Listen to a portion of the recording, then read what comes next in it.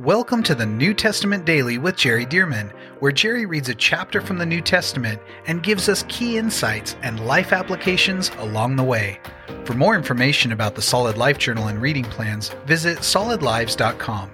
And now, let's get into today's reading.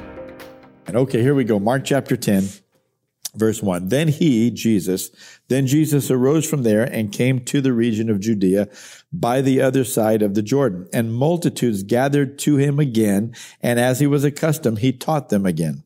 Verse 2, the Pharisees came and asked him, is it lawful for a man to divorce his wife? Testing him. Now, we really don't know the motives of their heart, whether they were just trying to get him to answer so that they could attack him, or whether they were testing his knowledge, his adeptness.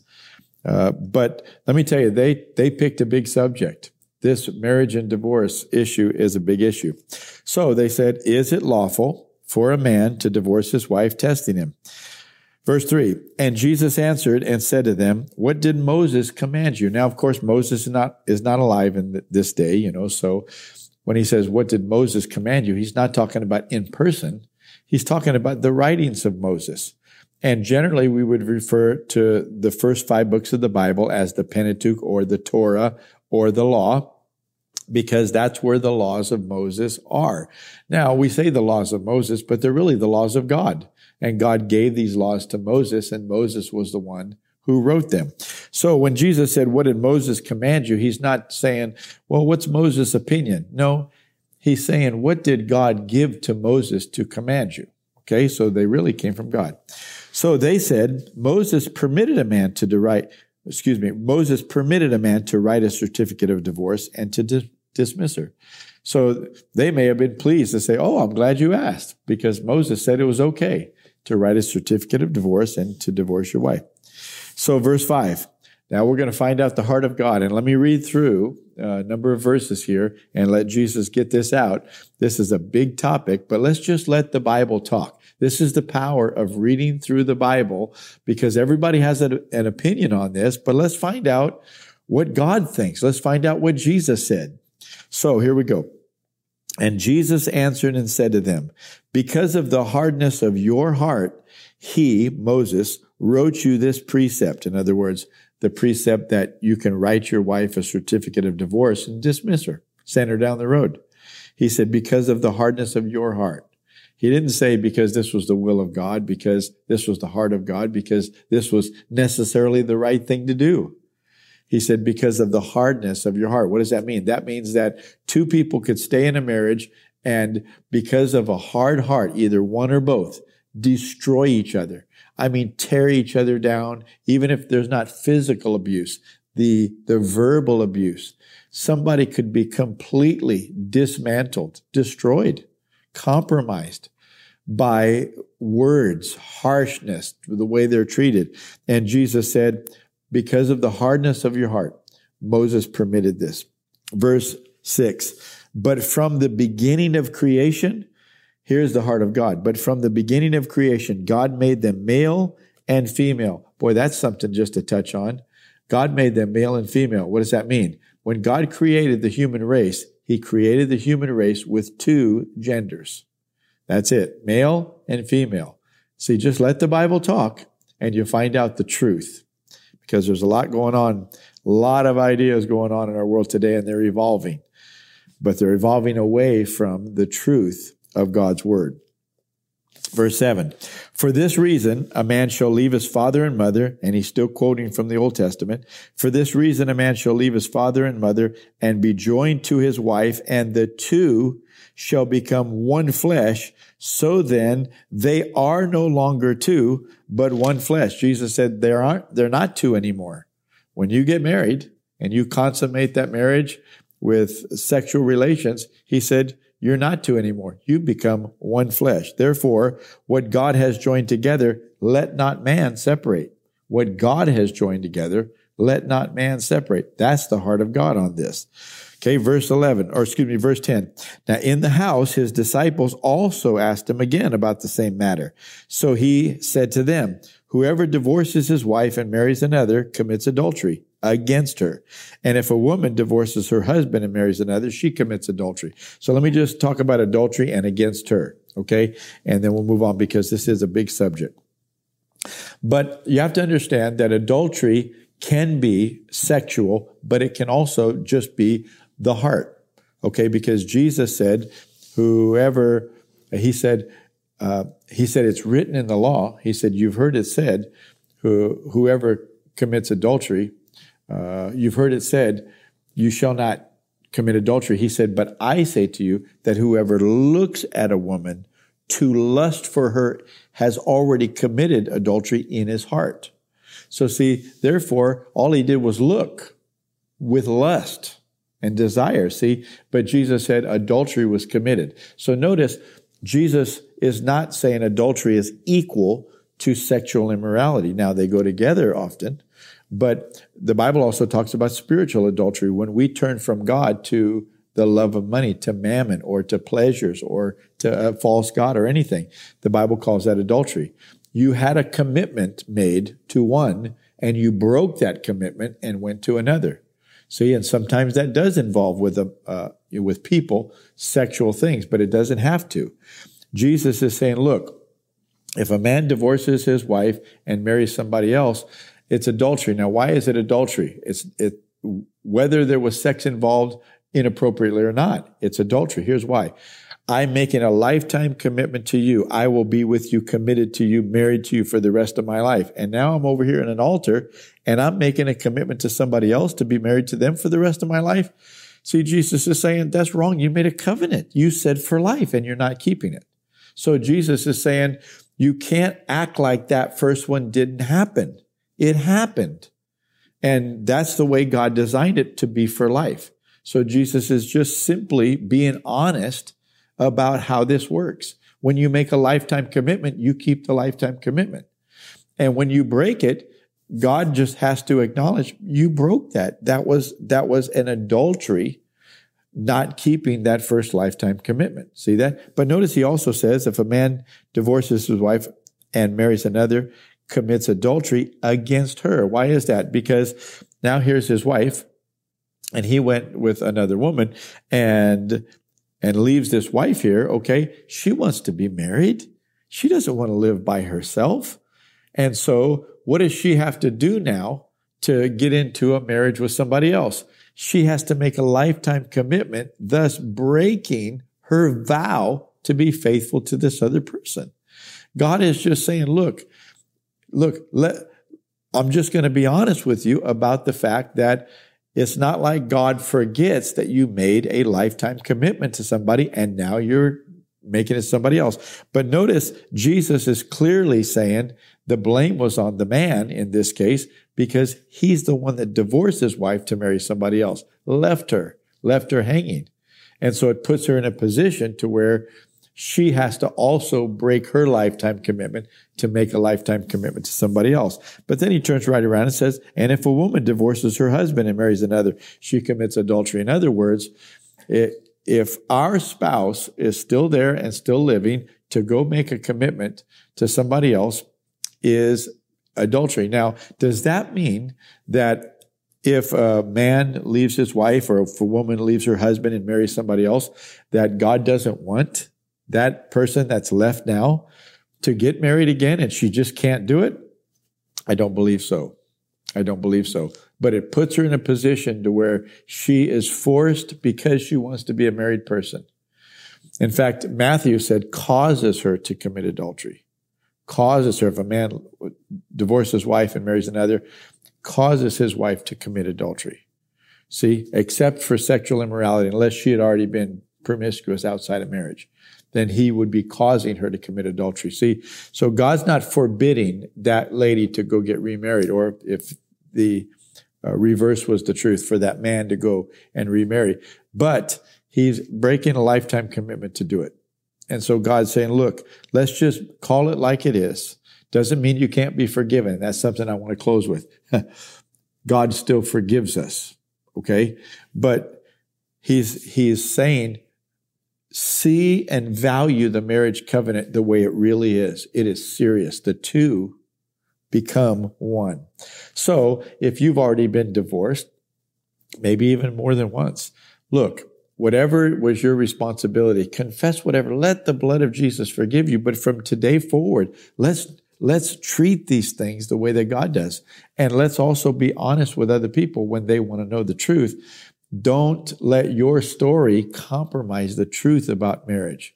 Let's allow the Bible to teach us the way that it is. Thank God. Okay, verse 13. Then they brought little children to him that he might touch them, but the disciples rebuked those who brought them. But when Jesus saw it, he was greatly displeased and said to them, let the little children come to me and do not forbid them, for of such is the kingdom of God. Assuredly, I say to you, whoever does not receive the kingdom of God as a little child will by no means enter it. God doesn't want us to be immature and certainly not, uneducated or uninformed like little children, who just don't know a lot. No, but he wants us to be like little children in the sense that when God talks to us and instructs us, we believe him and we follow him like little children do. He wants us to be like that. But if we're too smart for God and we think that our opinion is more important than his opinion, instead of just following him, he said, you can't even enter the kingdom of God when you're like that. Well, watch this. Then Jesus took the children up in his arms, laid his hands on them, and blessed them. Don't you love that picture? Okay, here we go. 17. Now, as he was going out on the road, one came running, knelt before him, and asked him, good teacher, what shall I do that I may inherit eternal life? So he's asking the right question. What do I need to do to inherit eternal life? This is the rich young ruler, by the way. Verse 18, so Jesus said to him, why do you call me good? No one is good but one, that is God. Jesus asked a good question here, because he said, good teacher. And Jesus said, why do you call me good? Well, Jesus knows he's God too. He's the Son of God, Father, Son, and Holy Spirit. But Jesus doesn't know if he knows that. And so Jesus said, why did you call me good? No one's good but one, that's God. You know the commandments. And he's answering the question now, what do I do to inherit eternal life? You know the commandments. Do not commit adultery. Do not murder. Do not steal. Do not bear false witness. Do not defraud. Honor your father and your mother. And listen to the man's response. And he answered and said to him, teacher, all these things I have kept from my youth. All these things I have kept from my youth. Then Jesus, looking at him, loved him. Oh, I appreciate that. Loved him and said to him, one thing you lack. Go your way, sell whatever you have, and give it to the poor, and you will have treasure in heaven. And come, take up the cross and follow me. So he's inviting him to be a disciple, but he's saying, you need to go sell everything you have. Give it away to the poor. You'll have treasure in heaven. Come follow me. Take up the cross. Verse 22, but he, the man, was sad at this word and went away sorrowful, for he had great possessions. This was a wealthy man. That's why we call him the rich young ruler. He had great possessions. He could not let go of the security of his wealth. He wanted it. He liked it. He felt comfortable with it. And even when Jesus was saying, come follow me, be my disciple, he couldn't do it. So watch this. Then Jesus, the man, walked away, sorrowful. Then Jesus looked around and said to his disciples, how hard it is for those who have riches to enter the kingdom of God. It's hard for one who has riches to enter the kingdom of God. And the disciples were astonished at his words. They didn't realize that had anything to do with it. The disciples were astonished at his words. But Jesus answered again. Now listen to the clarity. Jesus answered again and said to them, children, how hard it is for those who trust in riches. There's the real issue, it's the heart. How hard it is for those who trust in riches to enter the kingdom of God. It is easier for a camel to go through the eye of a needle than for a rich man to enter the kingdom of God. Now, an eye of a needle. Okay, well, it seems to me that this is talking about a literal needle, trying to get a thread through the eye of a literal needle. Well, to get a camel through the eye of a needle, that's impossible. But there is also a belief, and when we go to Israel, we see it, that they have these big gates all over Jerusalem. We see them. But within the big gates, they'll have a doorway that's much smaller. And at the end of a day, in a city that needed protection, when they would close the gates in the evening to protect that city from the enemies. Well, if anybody came traveling after the gates were closed on a camel, they would not want to open the big gates for that camel to get through. So they would only open that smaller doorway that was traditionally called the eye of the needle. And what do you have to do to get your camel through? Well, you have to unload the whole camel. You got to get the camel down on its knees, which is not always easy. And then that camel has to work its way through that little doorway. And then on the other side, you can load that camel back up. But interesting, it gives a great picture that, often somebody of wealth, somebody that has so much, to get to the kingdom of God, they have to offload all that stuff and really put their trust and their dependency in the Lord. And so it really creates a wonderful picture. And this is what Jesus said, go unload. Go unload and come through. And here's what really plays into it is what happens now. Watch this. So it's easier for a camel to go through the eye of a needle than for a rich man to enter the kingdom of God. And they were greatly astonished, saying among themselves, who then can be saved?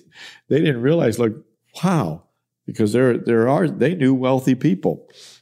Who then can be saved? Wealthy Jewish people, by the way.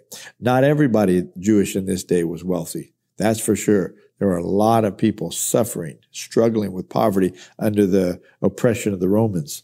So watch this. But Jesus looked at them and said, with men it is impossible, but not with God, for with God all things are possible. Well, what's possible?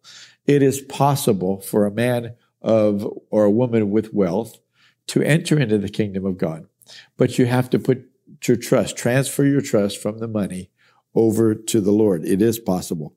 Then Peter began to say to Jesus, see, we have left all and followed you. Lord, you remember, right? We left everything, all the fish and the nets and everything. We dropped it to follow you. So Jesus answered and said, listen to this. Assuredly, I say to you, there is no one who has left house or brothers or sisters or father or mother or wife or children or lands. He said house and now he says lands plural. For my sake and the gospels, who shall not receive 100-fold now in this time, houses and brothers and sisters and mothers and children and lands with persecutions, and in the age to come, eternal life. But many who are first will be last and the last first. So Jesus is now explaining what he didn't explain to that man, that if that man had given all those things up, sold them, given to the poor, followed Jesus, that Jesus said, oh yeah, you would have received even 100-fold as much. You'd be trusted by the Lord. That you now put your trust in the Lord so he could trust you to bless you. And then you would do with those riches what he told you to do.